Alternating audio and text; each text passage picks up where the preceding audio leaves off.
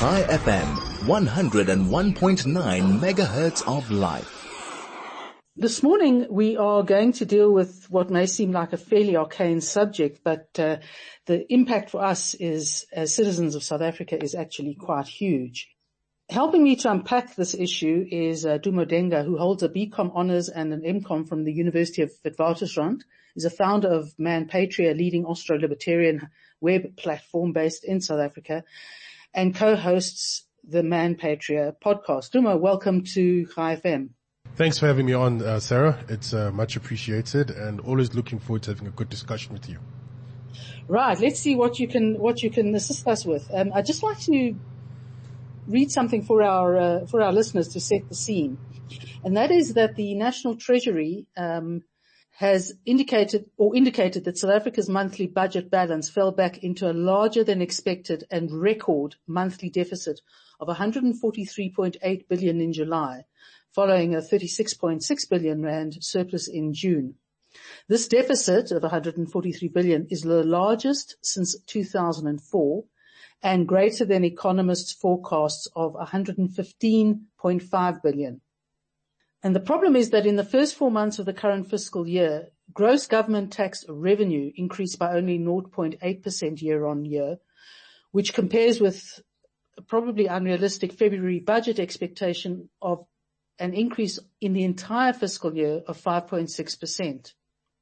At the same time, government expenditure is outpacing budget expectations, increasing by 9% year on year, which is significantly higher than the February budget forecast of 1.5% increase for the entire fiscal year. Dumo, in response to this, what the National Treasury has done has proposed some drastic steps to rein in spending, as essentially the government has run out of money and faces a debt trap. Firstly, can I ask you to elucidate for us what a debt trap involves, and then to look at what sort of suggestions the Treasury has come up with in order to improve the difference between our income and our expenditure? Yeah, so from what I understand by the debt trap is when you take out so much debt that after a while you start to generate money just to service the debt, and you don't even get into paying the principal amount. And, normal people do suffer from this, as well. And, and it's important that you have to escape the debt trap. At least for individual citizens, it's much easier because they don't have trillions in debt. But I mean, obviously with with a bit of, cutting back, just checking how you spend your money, you can actually get out of that debt trap.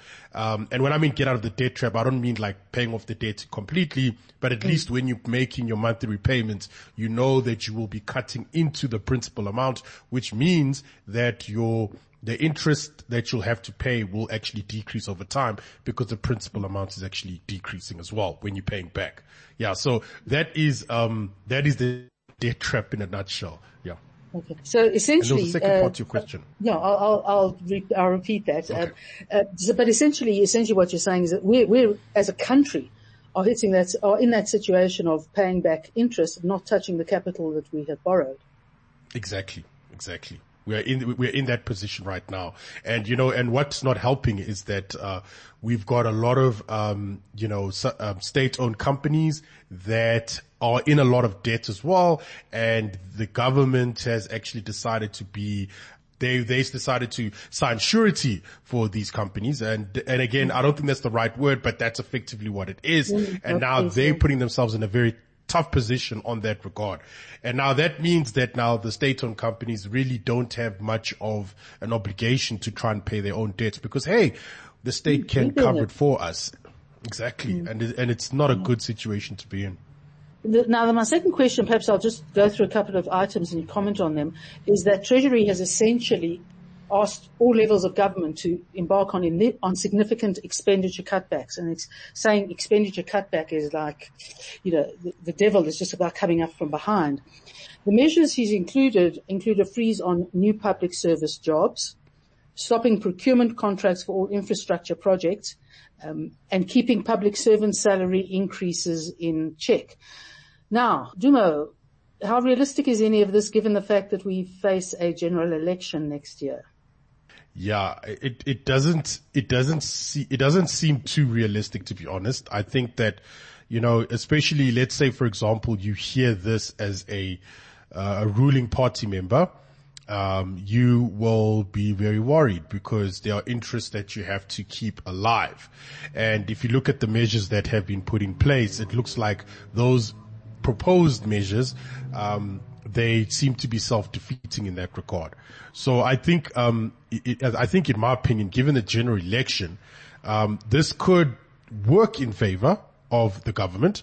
So first of all, what they could do is that they could use this as just as a way to get the public, to galvanize support from the public. They can say, okay, the government sees that they're spending too much, that they're taxing us too much, and now they're starting to listen to us. Hey, maybe let's vote for them next year, or something like that. So, and then when the election is over, then they go back to their usual habits. So I think that could be one way of doing it. Or maybe it's because they really do not have money. And it's like, guys, I think we've reached that tipping point and we need to do something very quickly. And I think part of that reason, part of why I think that could be the case is that there was this proposal from Pravin Gordhan who said that they wanted to implement a policy, well, not a policy, but they wanted the state-owned companies to have stocks within the JSE. And that's another way for them to raise capital. So it could be that creditors are looking at the state and they're saying, look, these guys, they're not reliable when it comes to paying money back. And if we give them so much debt, we might reach a situation where most of the debt that we give to them, or most of the credit that we give to them, it might be too much, and then when it comes time to pay and they don't have money, then we're in trouble. So I think creditors are looking at this and also, applying their own risk mitigation strategies as well. So I think for me, is it realistic? Probably not, but it could work as a great election campaign tool. That's quite interesting because the tripartite alliance seems to have hit back fairly quickly in saying, oh, no, we're not going to embark on this. The first concern is, of course, that they say, talk about thousands, but it's actually over 1 million public sector employees, and that's just in national and provincial employment, have seen wage increases or package increases, should I say, of over 7% in this last year. Eskom paid out increases it certainly had no money to afford. It just appears that as an employer, the government hasn't had the real guts to stand up to this. And the one group of people they're unlikely to say must take a hit are those people who belong to unions who are part of that tripartite alliance, i.e. the public sector workforce. The other thing that they mentioned, and I think Godongwana mentioned, was a 2% VAT increase. So of course the government came back and said, no, that'll hit consumers hard. And to me, what this suggests is, of course, it will, particularly the poor, it'll hit people very hard. What this suggests to me is something that the Reserve Bank governor has been warning of for years, and that is that there's only so much he and his colleagues could do. It was actually about the failure to change policy. And so anything can help, but the reality is that we are in a situation where almost all our policy choices have been so poor that we've inevitably led to the situation of having to take unpopular decisions, which I'm not sure in a pre-election year the government is going to be prepared to take. I agree with that. This is a culmination of bad decisions. And then at that point, it's almost like when you have been living a lifestyle that's detrimental to your health, and then you reach that point where you have to make really serious choices which are uncomfortable. And I think that's where we are right now in South Africa.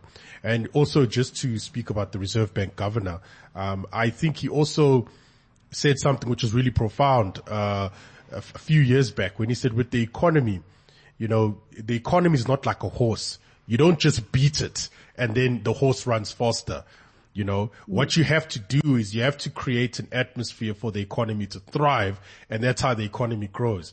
Now, To be honest, I mean, to be fair to him, I really appreciated that comment, but he shouldn't be the one saying that. He shouldn't be the one saying that, you know. He is but I think he said that in response to people thinking that he's responsible for the growth of the economy and for the employment of people. And I've seen even people that support MMT, which is known as, modern monetary theory, but I call it magic money theory because that's really what it is. They say that, you know, he should be the one that's worried about employment. And we even saw with the public protector as well, a few years back after making a finding against a particular bank, she said that, the Reserve Bank's mandate must change. And that came completely out of left field. No. And it's quite clear that, and I think Kganyago has, done well by saying, look, this is our job. If you want to grow the economy, here's how you do it. You don't need us. We're just here to protect the currency, right? Exactly. And just for the clarity for our listeners is a modern monetary theory, or as you say, the magical money tree theory, is essentially printing money to feed into the economy to generate growth, which most practitioners on the sort of center left towards the right will say is absolutely, you know, it's a recipe for inflationary disaster. This does bring out the silliest moments, and that is that our minister in the presidency, Khumbudzo Ntshavheni, said that the cabinet wasn't looking at cutting any government program. She says, we do not want to create the impression that there is a crisis in South Africa and that the country is going to collapse. South Africa is not going to collapse. Duma, I don't know about you, but you don't have to collapse without, you know, before you have a crisis. I mean, your crisis should be dealt with before you reach the point of collapse, surely. Yeah, agreed. I mean, okay, hearing this, right? I can't resist making this thought experiment. Like, so just imagine, you know, you're married, you have children and, you know, and then you and your partner, you sit down and you say, listen, I think we are living well out of our means here. Let us cut back on certain things. I think if we cut back on certain things, yeah, our life won't be as lavish, but at least we'll have some money left over and perhaps we can go on that holiday and perhaps I can buy that dress for you and perhaps we can take, you know, our kids to better schools and whatever. And then, you know, one of the partners say, no, you can't do that. We don't want to give people the impression that, we're in crisis, we're going to collapse. So let's just keep on spending and not cut anything. I mean, just hearing that, right? One could clearly see that this is, no one thinks like that. No one thinks like that. If there's no money, you have to get money from somewhere. It's either you're going to take out new debt or what you're going to do is you're going to cut back on your spending so that you can have more savings or spend more or spend better. That's basically what you're going to be doing. And that's normal. And the fact is, people don't even need to even listen to is it, Chavendi? Yeah, sorry if I got it wrong.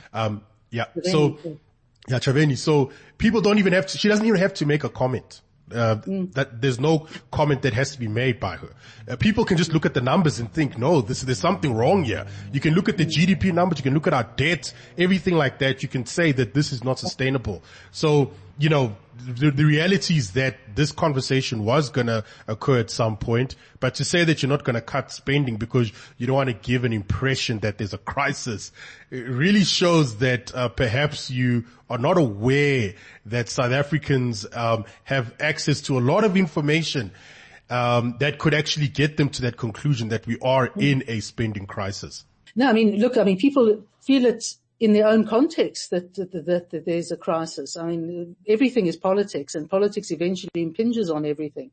But I think Darby wrote in almost, this wasn't a response to her, but it could have been. He said in his inimitable way that the state's debt is getting out of hand. The state is borrowing too much money. You can cut it as much as you want to, but if this continues, it will lead to a financial crisis. It doesn't matter what your ideological beliefs are. Somehow we're going to have to cut back on state spending or we have to increase tax revenue. And of course the problem is we have a shrinking tax base, largely because of government policy. I've never quite been able to get, I mean, I know people have sort of said, well, it's the ideology that it's the leftist, command economy ideology that's at work here, you know, the halcyon days of the USSR, looking after the ANC, etc. But I mean, here we have South Africa sitting in all those glorious meetings with the G20 and BRICS, and we're hosting BRICS. And there is probably the best example of taking the brake off all those constrictions in an economy and actually moving somewhere, and that is India. And yet somehow we seem to believe that we exist in a parallel universe. Do we exist in a parallel universe, or do we just are incapable of translating other people's success to the success we could have? Yeah, I think it goes back to what you said. Everything is politics, right? So I think what has happened now is that the ruling party is in a relationship with they're in a tripartite alliance. And then what happens in that tripartite alliance is that to keep those interests alive, they need to take out new debt. They need to assist people within that tripartite alliance, which means that there's going to be more spending. And then they can use it as a accounting trick. For example, they can say, we're going to allocate so much to infrastructure building, but of course it's not building infrastructure. You're just basically helping out your friend. So this basically goes down to the personal level. So I think, ultimately, and also going back to what Davi Ruiz also put across as well, is also very important, is that we're taking out too much money. Doesn't matter what your ideology is, we have to cut back on the spending. And also going back to India as well. I mean, India has been successful, but I think the problem is just that, in South Africa, I just think perhaps people in the tripartite alliance think that it's probably going to happen, but not anytime soon, and I think they're hoping that it doesn't happen, while they're still around. So it's basically they can see the train is going to go over the cliff, but they hope they can jump off in time. That's basically what I'm envisioning right now. Two things come from that. One is that the train can't be going over the cliff because there aren't any trains, by all accounts. And the other thing is I don't think they manage their own household budgets in any way, because it's a microcosm of seeing literally what is happening at the major level. And I mean, we know that India is not a perfect democracy by any stretch of the imagination, but they've proved the point that we make over and over again, is that if you release the bonds a bit and you give people space, things can change. It's that failure to give respect and agency to the individual that I find so awful about the ruling party. They don't seem to trust that we are quite capable of looking after ourselves. Agreed. And I think that's their mentality. But what they're starting to realize as well is that when they try to be the doer of everything, if they want to fulfill every aspect of our lives, they realize that they don't have the capacity to do that. But we have the capacity to take care of ourselves. So why don't you just allow people to take care of themselves? That's the reality. Because when you try to be a multi-purpose agency that's supposed to give you healthcare, protection, justice, food, money, all these type of things, you're going to end up in a bad situation where you're going to be incurring so much debt to keep these services alive. And then another problem is that people have become dependent on these services. So if you shut them off today, you could cause another crisis. So, and now they may see that as a good thing, because then it's like, no, that means you must spend even more. But if the more that you spend, the worse it gets. You're going to fall into that debt trap, the debt trap. So I think for me, what they need to do is, I think they need to ask themselves, what are the services that we provide that can be done by the private sector? And they need to ask that question. And you will be very surprised what the private sector can come up with. I mean, I was reading just theoretical stuff, right, about how the private sector could actually create a society that's less violent by just insurance alone. And if insurance companies have more freedom to create certain types of insurance policies, you could actually see a reduction in crime and so forth. And then that means less load on the police system. You could even have private police as well, that type of thing. But again, I know I'm getting into a lot of other areas here, but the private sector can definitely provide the services that government provides at a cheaper rate than the government, and at a far superior service level as well. I think what the government probably doesn't always quite get, and particularly with a sort of very much a leftist socialist philosophy behind them, is that nothing generates activity and therefore wealth more than people being motivated to do so.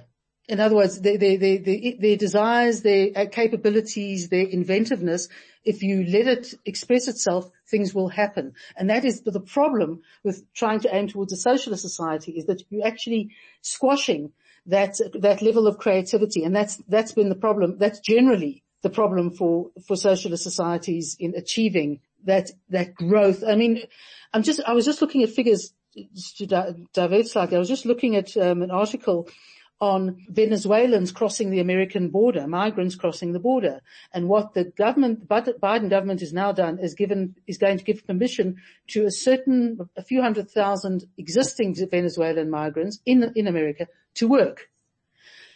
I don't know what is going on there, because the general comment is this will only result in more Venezuelans desperately trying to get into America to earn money. Because of course, for most poor countries, they rely on people leaving the countries to provide remittances back to the countries for people to survive on.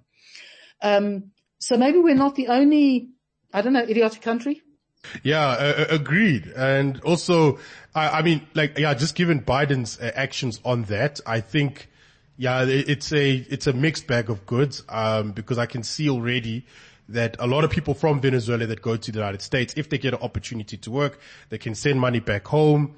And I think there will be some financial services that will be made specifically for that. In South Africa, we actually have a lot of these services where people come from foreign countries, they work here and they send money back home. And there's a lot of services that are made specifically for that. So one could say that's kind of a good thing in that way. Sort of business relation, yeah.